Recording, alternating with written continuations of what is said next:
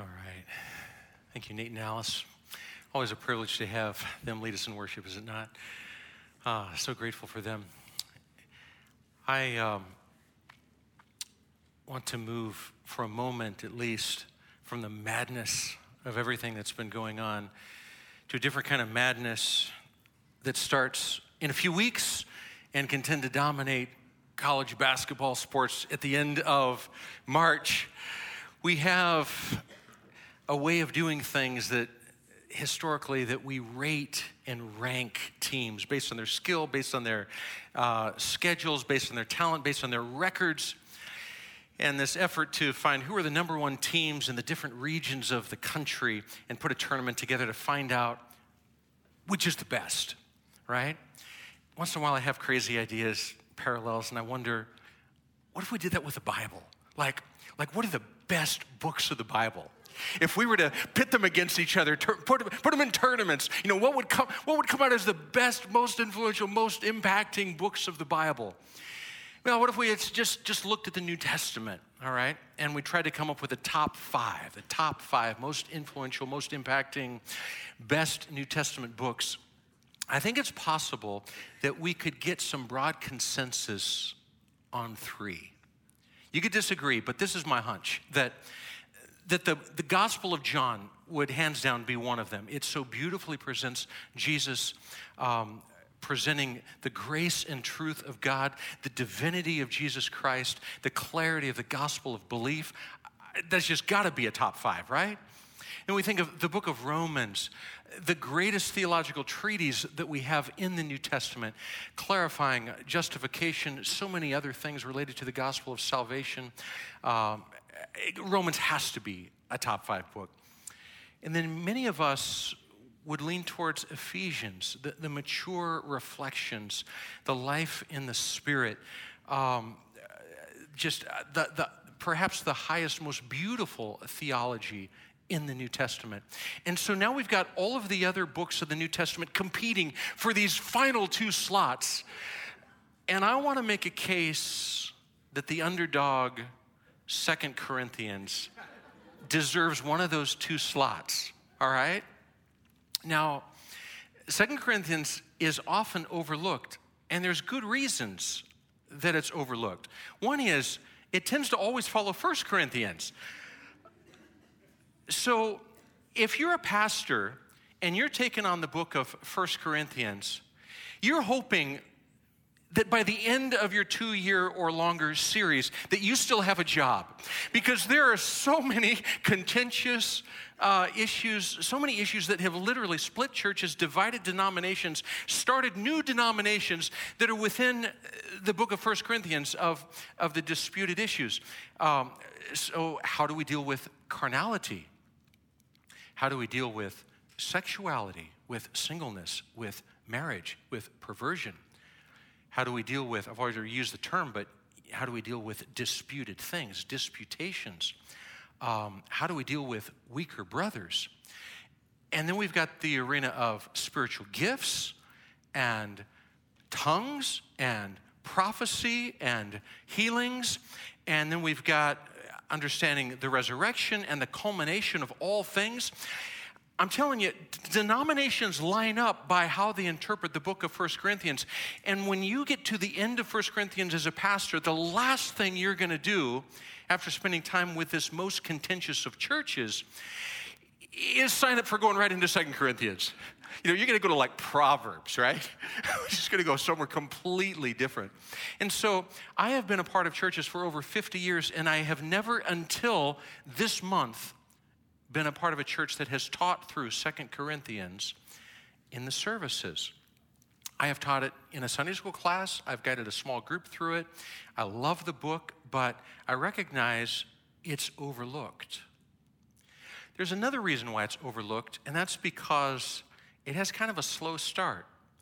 It's a bit stodgy out of the gate. And for those who want immediate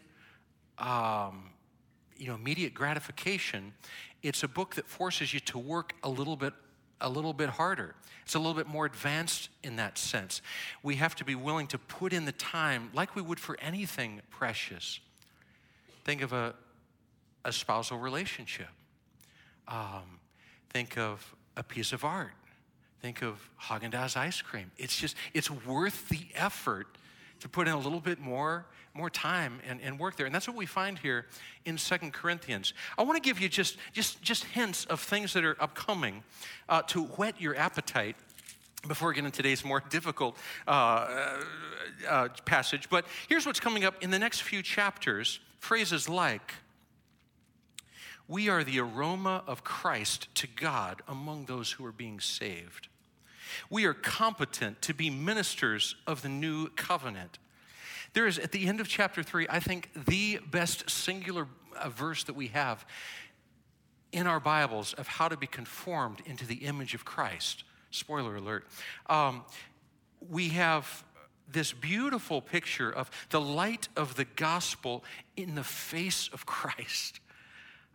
We find ourselves to be treasures in jars of clay. We have a preview of our heavenly dwelling that God is preparing for us. We have a calling to be ministers of reconciliation and for believers to be those who actually begin to experience the first fruits of new creation. Those are themes that are coming up just in the next few chapters of this remarkable book. So last week, as Robert was talking, it was kind of part one of a passage that finishes this week. And I just want to announce up front, it's a little bit hard to get our fingers on some things. Some passages are immediately accessible, and this is one of those others that we have to search it out. We have incomplete information. We want more, and we don't get the details that we wish we could get. And so we try to look behind the scenes and see, what is God showing us here? What does God want us to see? And I think it's going to be worth the effort today. Paul's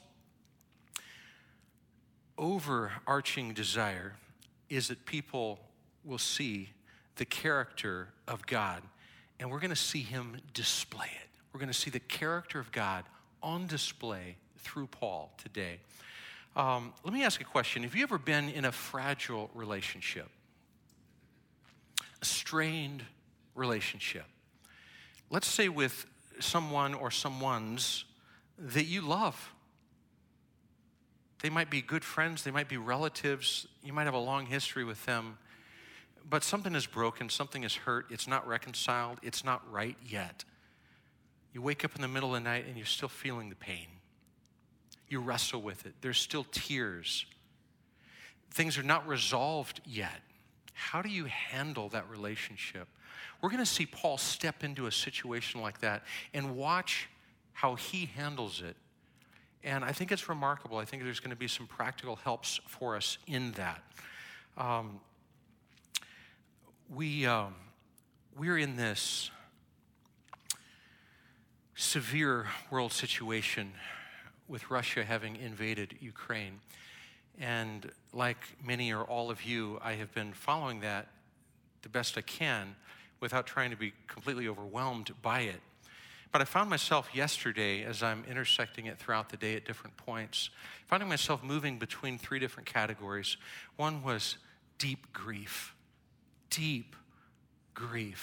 for loss of life, for a man's brutal inhumanitarianism, just for wickedness running without controls, without limits, and for what? False motivations.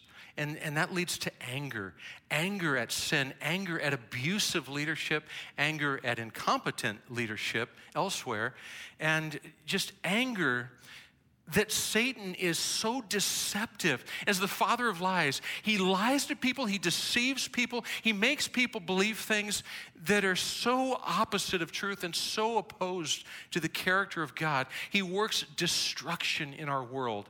It makes me angry with hopefully a righteous anger.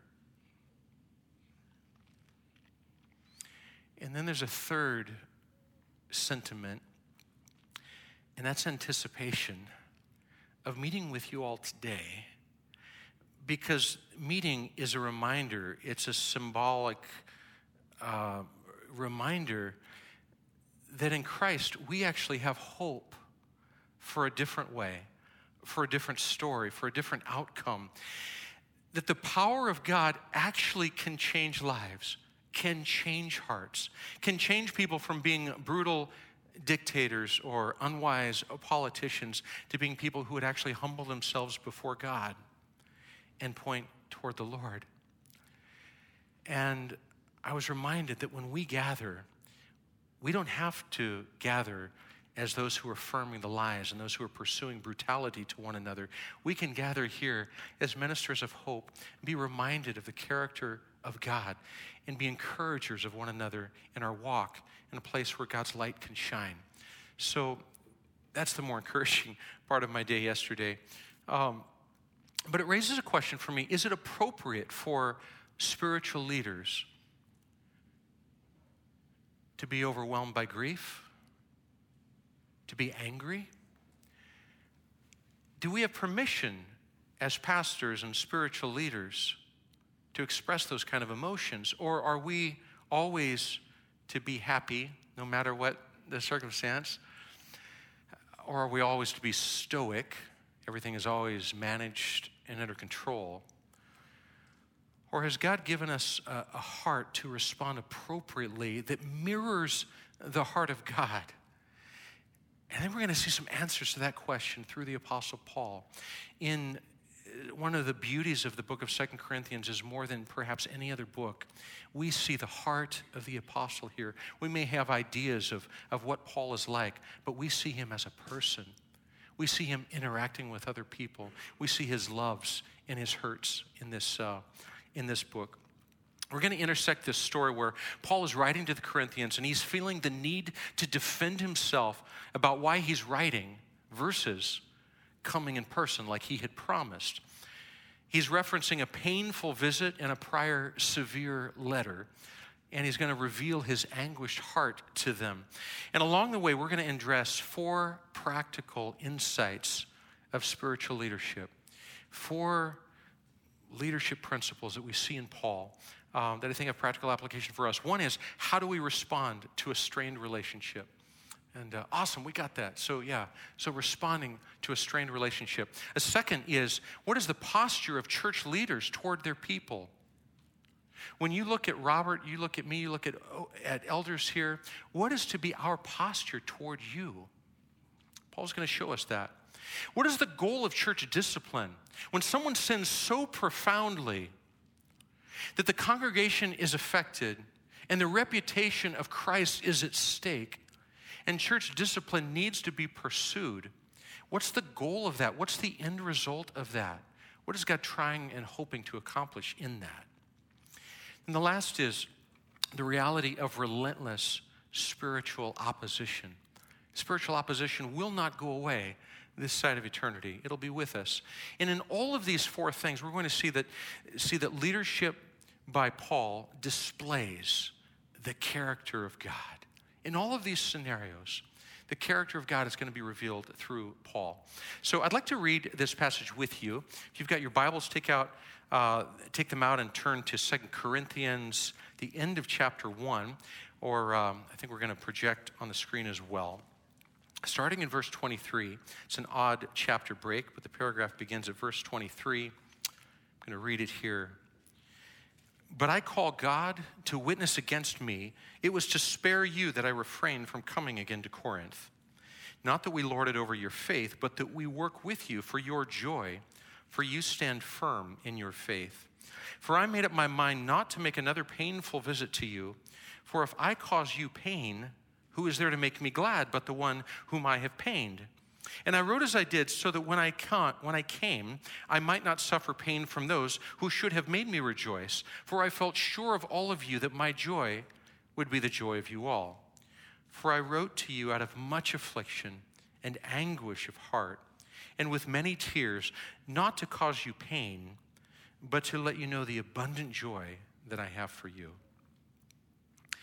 Now, if anyone has caused pain, he has caused it not to me, but in some measure, not to put it too severely, to all of you.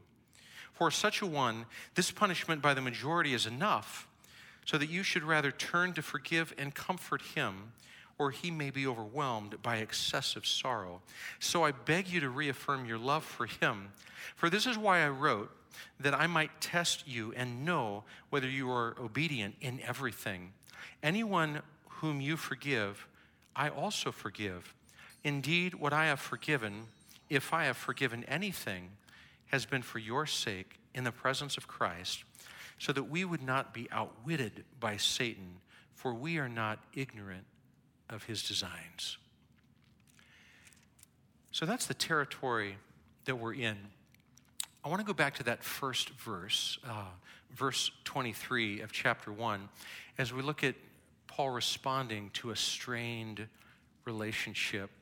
Notice here he says, with God as my witness, or God witnessing against me, he has already given a couple reasons for why he didn't make the trip to see them in person. And he's anticipating that they could be questioning his integrity. Is he a liar? Or last week, does he vacillate? Is his yes, sometimes no? Robert discussed that last week. He's already given two answers. One was, folks, I nearly died. There was a physical challenge that involved us nearly like dying that got in the way of me coming. There's a pretty good rationale there. And then he speaks of God's sovereignty and God not leading him to come. Sometimes we think we're interpreting, even apostles sometimes think they're interpreting what God's plans are, and God steers in a different direction. But now he's admitting his resoluteness. He has come to discover himself. He's not to come, and here's why, and he's very personal about it. I call God as witness, God is my witness. It was to spare you that I refrained from coming again to Corinth, to spare them. To spare them what? Well, Paul knows how to throw down the hammer. When that's necessary, when that's appropriate, Paul can do that. He's got that skill, he's got that right, he's got that ability, and he has done that already. But he's recognizing they don't need the hammer again. This is like a parent with a child. What does a child need for discipline? Sometimes they need a spanking. Sometimes they need to go to the room. Sometimes they need a privilege taken away. Sometimes they need a hug. Sometimes they need an unexpected grace. And Paul, like a parent to this congregation, he's saying, I don't want to pour out my wrath on you again. We've done that. Let's move to the next chapter that's a much more beautiful thing. Jump ahead to verse 1 of chapter 2. He says, I made up my mind not to make another painful visit to you. Let's just move this into our lives for a moment. Imagine you've got a broken relationship with someone. You start thinking about it, and your heart starts pulsating faster, right? I mean, this is unresolved. And you have experience that they say something and it triggers you. You say something, it triggers them. And what you've seen happen before is pretty soon you're back and forth. You're both in your lizard brain, my wife tells me it's called, and one of you is going to say something that you know you're going to have to apologize for later. And in an effort to make things better, you've actually made things worse. You ever been there? So maybe it's better to write a letter. Maybe it's better not to communicate, not to take that risk of another potentially painful visit that may go awry, may not be redemptive in the way that we hope. So I see Paul doing a couple of very practical things here. One is he's got the wisdom to know what his hearers need, what's going to serve them. That's his greatest concern. Not to fix them, not to win a debate, not to prove that he was right, not to remind them of their error. It's interesting that all of those details are not mentioned by Paul. He's silent on those. He is not making a record of wrongs and reminding them of how they wronged him or what they did evil against him. What he's writing, when we take time to write in a contentious relationship, think of the advantages, just the practical advantages. We have the opportunity to review it, to see Did I say what I meant to say? And did I not say what I really don't want to say, those damaging things? How's the tone? Could I have someone else read it and double check the tone of it? But what does Paul want them to know more than anything? Look at verse 4. This is awesome. I wrote to you out of much affliction and anguish of heart and with many tears. He's acknowledging this was deeply hurtful for him. Much affliction, anguish. He has cried over them. But not to cause you pain. Here's what he wants them to know. But to let you know the abundant love that I have for you. That's his heart. It's like if you hear nothing else, if you read nothing else, read this, hear this. I love you deeply. I love you abundantly. Can you imagine being on the other side of that letter? You know there's a tense relationship with someone, right? You've been hurt, you've been wronged, it's unresolved. You don't trust yourself in a room with just this other person. But they write you a letter, and they don't call to mind the things you did wrong. They don't try to win an argument. Their number one priority of writing is to display their love for you, is to let you know how concerned they are and interested in the relationship with you. Does that change your heart? Change your disposition toward them? This is the heart of Paul, displaying the heart of Christ, the heart of God. It's not until we get to verse 9 that he actually gives a reason for why he wrote. In fact, it starts out, this is why I wrote, that I might test you and know whether you are obedient to everything. And when we read that, we can wonder, well, so is this authoritarian Paul after all, who just wants them to be obedient to him? What I says goes, folks. He's in a position of power, position of authority, and he's calling them out. Your job, my job, tell you what to do. Your job, obey me. Well, that's what despots do. That's what authoritarian leaders do. Is that really what Paul is doing here? If that is what Paul is doing here, that's going to be going oppositely against the grain of everything else he's doing in this entire passage. Maybe there's another option. What would be consistent with the passage is that Paul is pointing them to Christ, that he has already established that he is one who is himself obeying God, obeying the gospel, obeying the calling of God and the imitation of Christ upon his life. And he has been one who has been pointing to Christ and saying, obey him. Obey God. He's calling them to obedience, yes, but not to obey him, to obey God in a way that he's already been consistently demonstrating as a spiritual leader of integrity. He's already been showing them what that looks like. And now he's calling them to display what he is already displaying and displaying through an attitude of love and desiring to restore their relationship.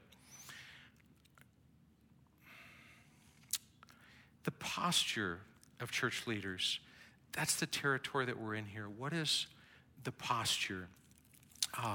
Go back to verse 24. These four areas, by the way, they're interwoven throughout this passage, and that's why it takes a little extra work to get them. Verse 24, not that we lord it over your faith, but we work with you for your joy, for you stand firm in your faith. There's some remarkable things here that he's saying about leadership and our approach to people in a congregation. Unlike the Gentiles, unlike the Romans, we could say, unlike national leaders that we are so aware of that come to our minds, he does not lord over his people. It's not like he's from on high speaking down to them. This is what's so remarkable. Paul is saying, I'm with you. It's like he's coming down to actually be among them, to minister alongside them, to get eye to eye, face to face, arm to arm with them, doing the physical work with them, doing the hard relational work with them. involving meals, involving celebrations, involving the things of human life, involving expressions of joy that we're going to see in a moment. But his goal here is not that they take his faith. It's not this indoctrination, this what we used to call this pouring out of everything I believe I'm going to pour into you so that you believe it, so that you look like me, so you're a disciple of me. That's precisely what he's not advocating. Notice he's saying, we work with you for your joy, for you stand firm in your faith. Paul is saying, as my eyes are on the Lord Jesus Christ, as I am trying to grow in and reflect the character of God, that's what I'm calling you to. So that you look to Jesus, you look to the character of God, and you become like him so that you can stand firm on your own 2 feet of your faith in the Lord Jesus Christ as God guides you. This has so much to say about how we pursue discipling, how we pursue teaching, how we pursue influencing others. It's not, I'm going to share with you everything I know, all the goods that I got so that you're going to be like me and I'll have my little posse that follows me. No. Me and all my weakness, all my imperfections, all my failures, I'm going to point you to Jesus. And the Spirit of God will transform your life and your heart and make you look like him. And as he brings conviction to your life, you will grow the strength of your faith as you walk with the Spirit, as you have your eyes on Christ, as you seek to display the very heart of God. You will stand on your feet. And he says this process will be joyful. This will restore the joy. When Paul is interacting with people, he's pointing them to Christ. They're ministering to one another. It's a climate of joy. That's how we know there's healthy leadership dynamics. If you're ever at a church and you wonder, where's the joy around here? And everyone feels stifled. They feel like things can't be said because what if leaders heard? What if things got out? That's an unhealthy place. A place of healthy spiritual leadership is a place marked by joy and people who are standing firm in their faith. Look at the next couple verses in chapter 2, verses 2 and 3. We're going to see the relational heart here of Paul in this desired interplay with people. It says, for if I cause you pain, who is there to make me glad by the one whom I have pained? And when I wrote as I did, so that when I came, I might not suffer pain from those who would have made me rejoice. For I felt sure of all of you that my joy would be the joy of you all. We get a little lost there in some of the verbiage, but what's going on is Paul is saying a healthy climate of ministry is one that we're made glad. Have you ever thought of the Apostle Paul as being someone who is glad, marked by his happiness, his joyful countenance? And let's not rob that and say, well, that's joy in adversity. This is joy in joy. This is gladness in God's blessings of ministry among the body. We don't need to defang that, right? He's recognizing if I have to keep focusing on what is wrong, I'm going to rob you of your joy, and then who's going to make me glad? He sees this interplay, this interrelational dynamic that leaders should have with their people. Let's go serve God together. It's going to be great. Let's minister to one another, and we're going to experience the joy and the pleasure of God in our midst. That's what he's called us to. It's not there right now in this community, but he wants to restore it. The fact that it's not there right now means it needs to be addressed, and the rest of this is going to address it.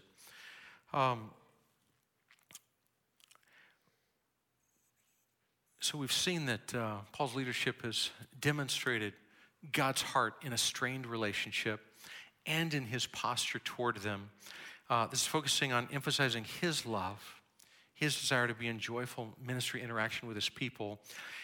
An image that I have here is of a dad getting on the ground and playing with his toddler at their level with their toys, right? Or wrestling with the young elementary school kids, the boys and the girls. Or maybe kicking the ball outside or climbing the trees and being on the same branches that they're on, having a picnic with their favorite food. This is the joy of a parent loving and expressing joy with their children. That's the picture, I think, that Paul has for him with his people. I want to read something by Joe Beltz, who's quoted by George Guthrie in his commentary. He says, this sentence still jumps out at me from the middle of an editorial by the Wall Street Journal. He says, it's been half a decade since I read it, but it was one of those electric expressions that you can't forget. People want to be lightly governed, the writer said, by strong governments. That's what you've always wanted since you were a small child. You wanted your dad to be big and strong and able to do anything you could think of, except that when he dealt with you, it had to be with gentleness and tenderness. You wanted a policeman on the corner tough enough to handle any neighborhood bully, but who would also hoist you onto your shoulders and help you find your parents when you got lost in the crowd. Lots of muscle, lots of restraint. That's an innate yearning in almost all of us for that rare combination. When evil people rise up, we want a government with the clout to back them down.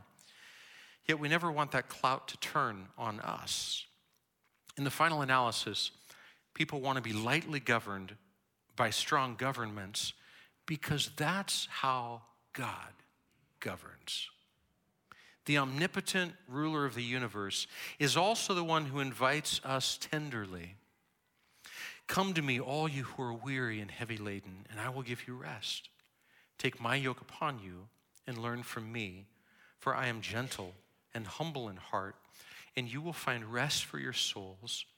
For my yoke is easy and my burden is light. Matthew 11, 28-30.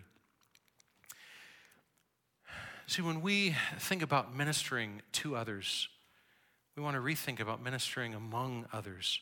Not be tellers, but being displayers, being showers. Not describing the demands of God so much as displaying the character of God toward people. We're pointing to Jesus so they build their faith. Their allegiance isn't to us, but to them. So what's this whole ordeal about? Who's the offender? What's the offense? What has gone wrong? What's he trying to fix? What's the big old deal in the background here? Well, we don't know. But we get some insight, and that starts in verse 5. So looking at verse 5, he says, now to anyone who has caused pain, he has caused it not to me, but in some measure, not to put it too severely, to all of you. For such a one, this punishment of the majority is enough, so that you would rather turn to forgive, so that you should rather turn to forgive and comfort him, or that he may be overwhelmed by excessive sorrow. So I beg you to reaffirm your love for him. For this is why I wrote, that I might test you and know whether you are obedient in everything. Anyone whom you forgive, I also forgive. Indeed, what I have forgiven, if I have forgiven anything, that has been for your sake in the presence of Christ. So we've got a scenario that's going on here that's describing church discipline that has occurred. Someone has sinned grievously. The entire body has been affected. The view of God has been marred. Church discipline has taken place to the result of someone being removed from the body. And yet Paul's saying that is not the end. That was never the destination. That was never the goal. I've got better plans for spiritual discipline. The goal is always restoration. The goal is always love, forgiveness, reconciliation, being placed back into the body and receiving from the body the fullness of joy within the body, not with holdouts, but with full embrace, with full love, full restitution. That's the goal, and that's what he's talking about here. Now, we wonder, we're still we're still curious. Who is it? And Paul is profoundly unhelpful here. He's like, if anyone, it's like a euphemism for, you know who I'm talking about, right? If, it's like in our family, somebody ate the last piece of cake, right? Who could that be, Dad? Who could that be, right? And everyone knows, but we don't know.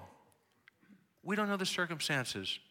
Like anyone, Bueller, anyone, it's anyone. So there's two schools of thought on who this is and what the circumstance is. And like so many things, there's like a traditional view and a modern view. And in this case, I lean toward the traditional view. And the traditional view is basically laid out quickly like this. Everyone agrees there's probably 4 letters. There's a letter before 1 Corinthians, which makes 1 Corinthians actually like the second letter to the Corinthians. And then this passage refers to this other severe letter, this harsh letter, which is like the third letter. And so 2 Corinthians is actually 4 Corinthians. So we have to make sense of that. But in the canonical books that God has given, for reasons we don't know, 2 of these letters are undiscovered, and God has given us 2 of these letters. And there's a person that's identified in the first letter, chapter 5 of 1 Corinthians, someone who sinned so egregiously that was an embarrassment to the congregation and about destroyed the reputation of the church among the pagans. Paul, when he's calling this out, he's saying, this sexual sin is of a severity and intensity that not even the pagans participate in this. If you could imagine, it would be like people in Vegas are like, have you heard what's going on in Whittier? We don't even do that here. Be like people in West Hollywood, they do what? People in West Hollywood are embarrassed by the sin happening in the church. And Paul says, expel the wicked cancer from among you. He says, I cannot believe that you tolerated this evil here. So much damage was done to the name of Christ and the reputation. How could you be so callous as to allow this here? So we know that at least that letter, he dropped the hammer. And he spoke harshly and told them exactly what they needed to do. Could that be this person? I think it's likely. There's another view, a modern view, that thinks, nah, that was actually too severe. And Paul's actually too gracious here, too generous here. Couldn't be the same situation. That was an expulsion. That was give his life over to Satan, and this is warning about Satan's devices. We got too many different details.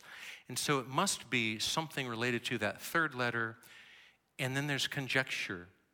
People imagine, because we have nothing to go on. So perhaps it was somebody who was divisive, someone who opposed Paul, and this caused a split, a rift in the church, and Paul's coming back and addressing that. Bottom line, we don't know. We don't know.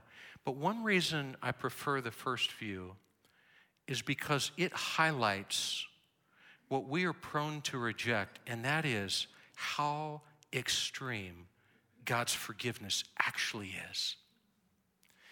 It highlights the unlimited nature of God's grace and his unlimited ability and desire to pursue believers who have lost their way.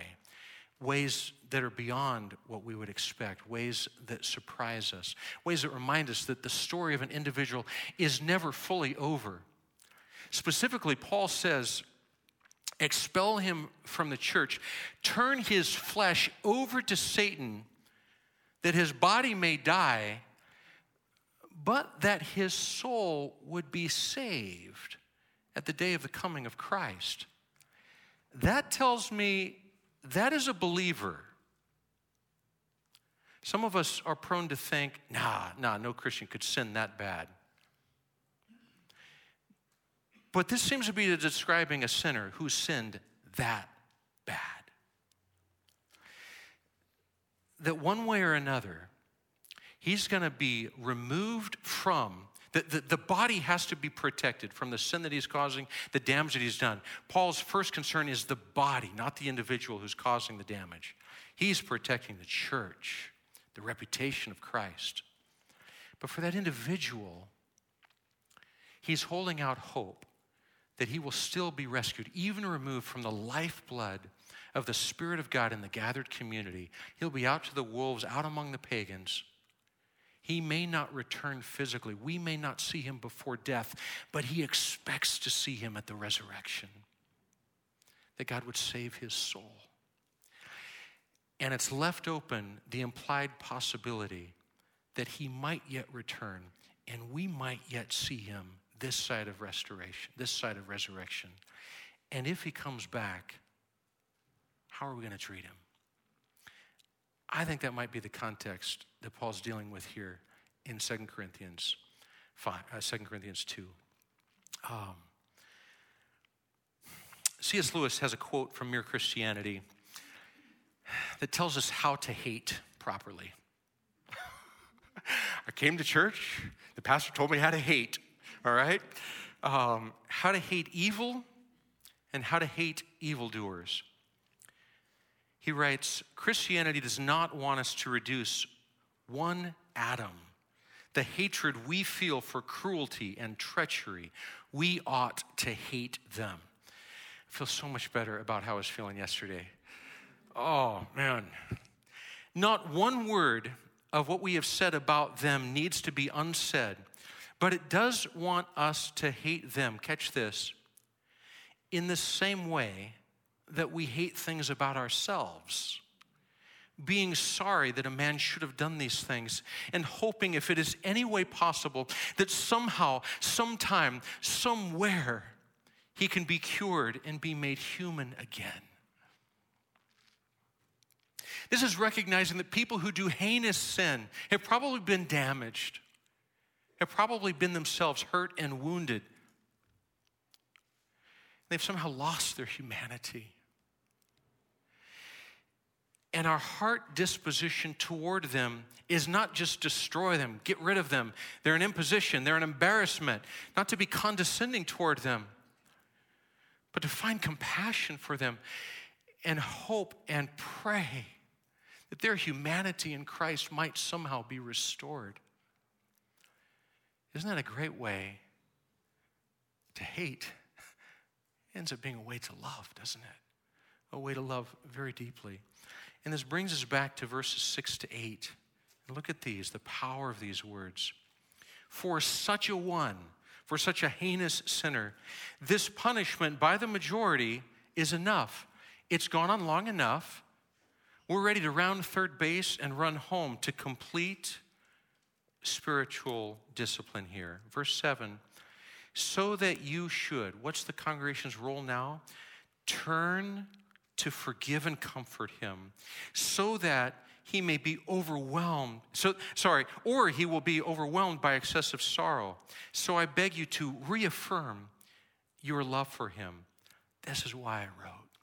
He wants the church to re-embrace the evil that they kicked out, the repentant evil that they have kicked out, to restore the person back. Understand there's a process here of a process of calling out, a process of confrontation of sin. Confrontation is not skipped.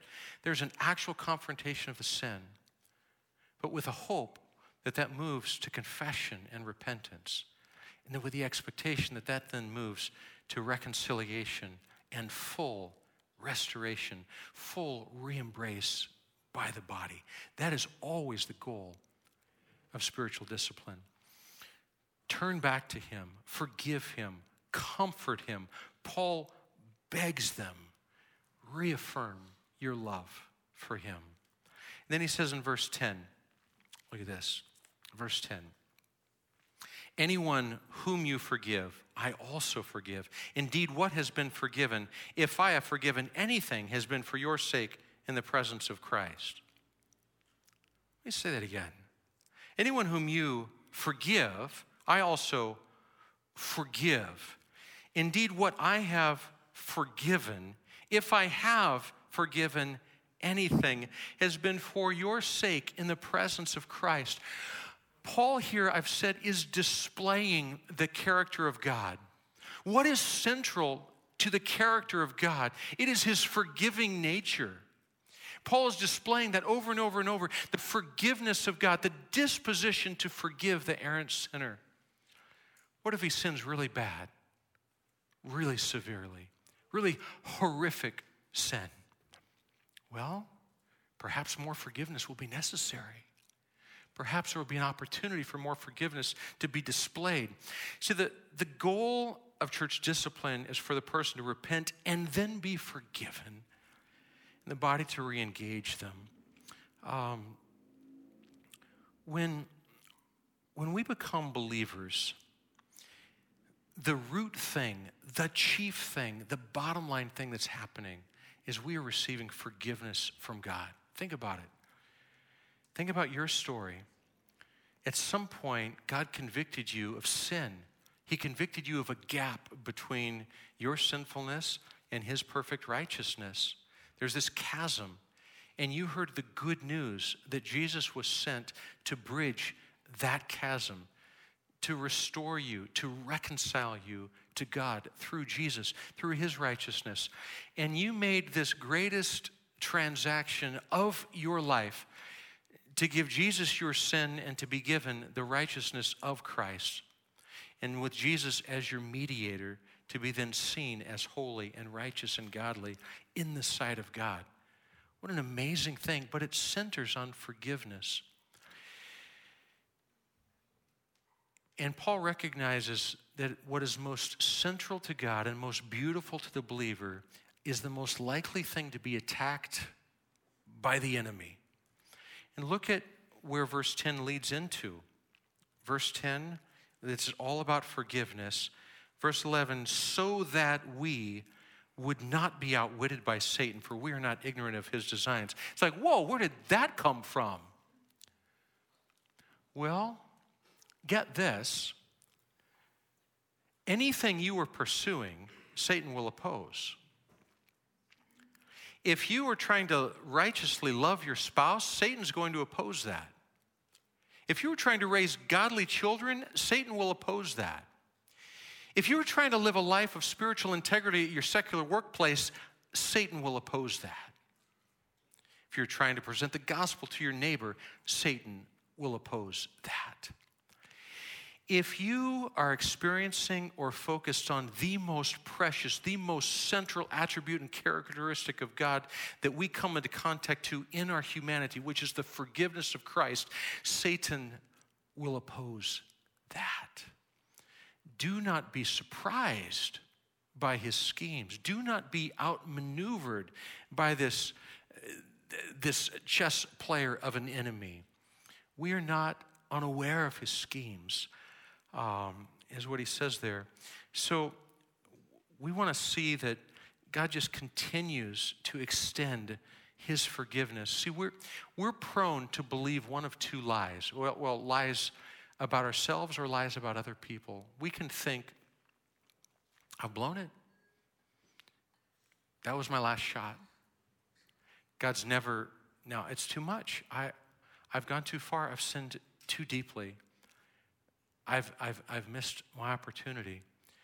And that's a lie about God's forgiveness. Or we can do it in a condescending way toward others. We can say, oh man, write them off. They are too far gone. We can forget that that could be us. We might have been the prodigal, were circumstances different than that. And we can look down at other people and say their sin is too severe. Throw them out of the camp without a heart to restore them. And just maintaining a condescending heart. To this, I want to read some words by Dane Ortlund. Joel introduced us to this book a few months ago, Gentle and Lowly, and Robert handed out some, I think a couple hundred copies. Maybe a lot of you have this on like a bookshelf or a bedside stand somewhere. This is worth actually reading. I finished reading it this week. I think this book is changing my life. I hope it is. But he's developing a theme of Romans 5 here, and I'm going to read it off my screen. But he's talking about God's love for us after initial forgiveness, meaning not just God's forgiveness for us while we were yet sinners, but after we've come to Christ, God who had a disposition to love us while we were still sinning. Do you realize that after we came to Christ, when we sin again, his disposition has not changed? that his disposition is still to love us? Have we processed that? So Ortland writes, in Christ's death, God is confronting our dark thoughts of him and our chronic insistence that divine love must have an endpoint, a limit, a point at which it finally runs dry. Christ died to confound our intuitive assumptions that divine love has an expiration date. He died to prove that God's love is, as Jonathan Edwards puts it, an ocean without shores or bottoms. God's love is as boundless as God himself. This is why the Apostle Paul speaks of divine love as a reality that stretches to an immeasurable breadth and length and height and depth. Ephesians 3:18. The only thing in the universe as immeasurable as that is God himself. God's love is as expansive as God himself. So we've got to see that God's purpose and desire is to restore sinners who've gone astray and never let us be the ones who put a limit on God's grace or God's forgiveness. There's a song that we sing, Marvelous Grace of Our Loving Lord, grace that exceeds our sin and our guilt. However deep our sin goes, God's grace is yet deeper. However the expanse is of our rebellion against God, as believers, God's grace can extend farther. Do you realize that? It is immeasurable. That's the love that God has for you. And that's the love that Paul is displaying for his church. And that's the character of God that we want to have here in our church, to see God's purposes there. So that we would not be outwitted by Satan. You know, behind the scenes in Ukraine, this isn't just about rights to oil. This isn't just about mineral rights in eastern Ukraine. This isn't just about NATO being on their doorstep and a defensive plot to keep NATO bombs away from them.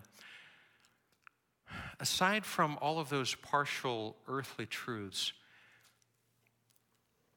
are spiritual realities that undergird these things. There are principalities that are at war against God, war against the expressions of God's grace. Is it any surprise that Ukraine has been, for centuries, the best expression of Christianity in the entire region that we used to know of as the USSR and all of its dozens of satellite states? In a region like triple the size of the United States, Ukraine has been the breadbasket of spirituality, of Christianity. There are Bible schools there. There are mission endeavors there. There are seminaries there. There are pastoral trainings there. My dad has gone to Donetsk more than once to teach and to train up spiritual leaders. Biola has connections there. They have spiritual, they've got pastoral classes that they're teaching that they providentially moved online about a month ago. They're a sending place. God is going to be sending the gospel with these refugees because God does his redemptive work in light of whatever tragedies are going on. But this is bigger than Putin invading Ukraine. There's principalities trying to take down the gospel here. And we do not want to be unaware of Satan's schemes and of his designs. But this final thing is to look behind the curtain. And through what Paul has been displaying over and over through this passage, we see the character of God. We have insight into his pastoral heart, and he reveals the heart of God. And it's been marked by deep love, aggrieved love, affliction, anguish, many tears over gross sin, the loss of public reputation and impact. But these serve as backdrop to reveal the depth of his abundant love toward the people. His tears display his care. His anguish desires to be transformed into joy and restored delight among the body. His heart is to be eager to forgive, to restore joy, to overwhelm with love, to pursue a ministry of merciful restoration and full forgiveness. And folks, this completely displays the heart of God for you, the heart of God for you. One more brief quote from Dane Ortland from his book, Gentle and Lowly. This is highlighting a verse from Ephesians chapter 2. How many times have I read Ephesians chapter 2? Dozens? Hundreds? And yet this verse has never captured me before yesterday. So he's borrowing insight from Jonathan Edwards, highlighting preaching on Ephesians chapter 2. Here's the question in the background. What is God's purpose or intention for eternity? And we quickly say things like to glorify God, or for us to glorify God and enjoy him forever. Those are great constructs, great phrasings, but we wonder what's in it for God? Why would he want us there? Why are we necessary to his eternity? Have you ever wondered that? Here's an incredible answer, all right? Ephesians 2:7, that in the coming ages he might show the immeasurable riches of his grace in kindness toward us. Ortland writes, the point of his unending, everlasting life of believers with God as the new heavens and earth come down and join with the new earth, that we will be with God and his people, it's so that God will have enough time to reveal the immeasurable riches of his grace in kindness toward us. It's like, what? Time is not enough for God to reveal his immeasurable riches of kindness toward his children. Eternity is required for the full expression of God's immeasurable kindness and mercy toward his people. That is the character of God. That is his love for you. Paul wants us to see God in this way. We've had a question on staff raised and among overseers raised, and Robert raised it recently in a staff meeting, and the question was, what are we discipling people to or toward? Like, what's the goal of discipleship? And together, we can universally say, it's to become more like Jesus Christ. We might say, it's to be shaped by the character of Christ. Doctrine speaks into that, but at the end of the day, it's, are we more and more formed into the image of Jesus Christ? That's the goal of discipleship. That's what we want to be displaying, growing in, and then displaying to others. Would you pray with me? And Nate will lead us in worship, and ushers will come. We'll finish out our time. Dear Father, we thank you for your word. Sometimes it takes effort. Sometimes preachers talk too long. God, we thank you for your heart-rending character, the display of your deep, immeasurable love for us. Help us to embrace it. Help us to be known for it. In Jesus' name, amen.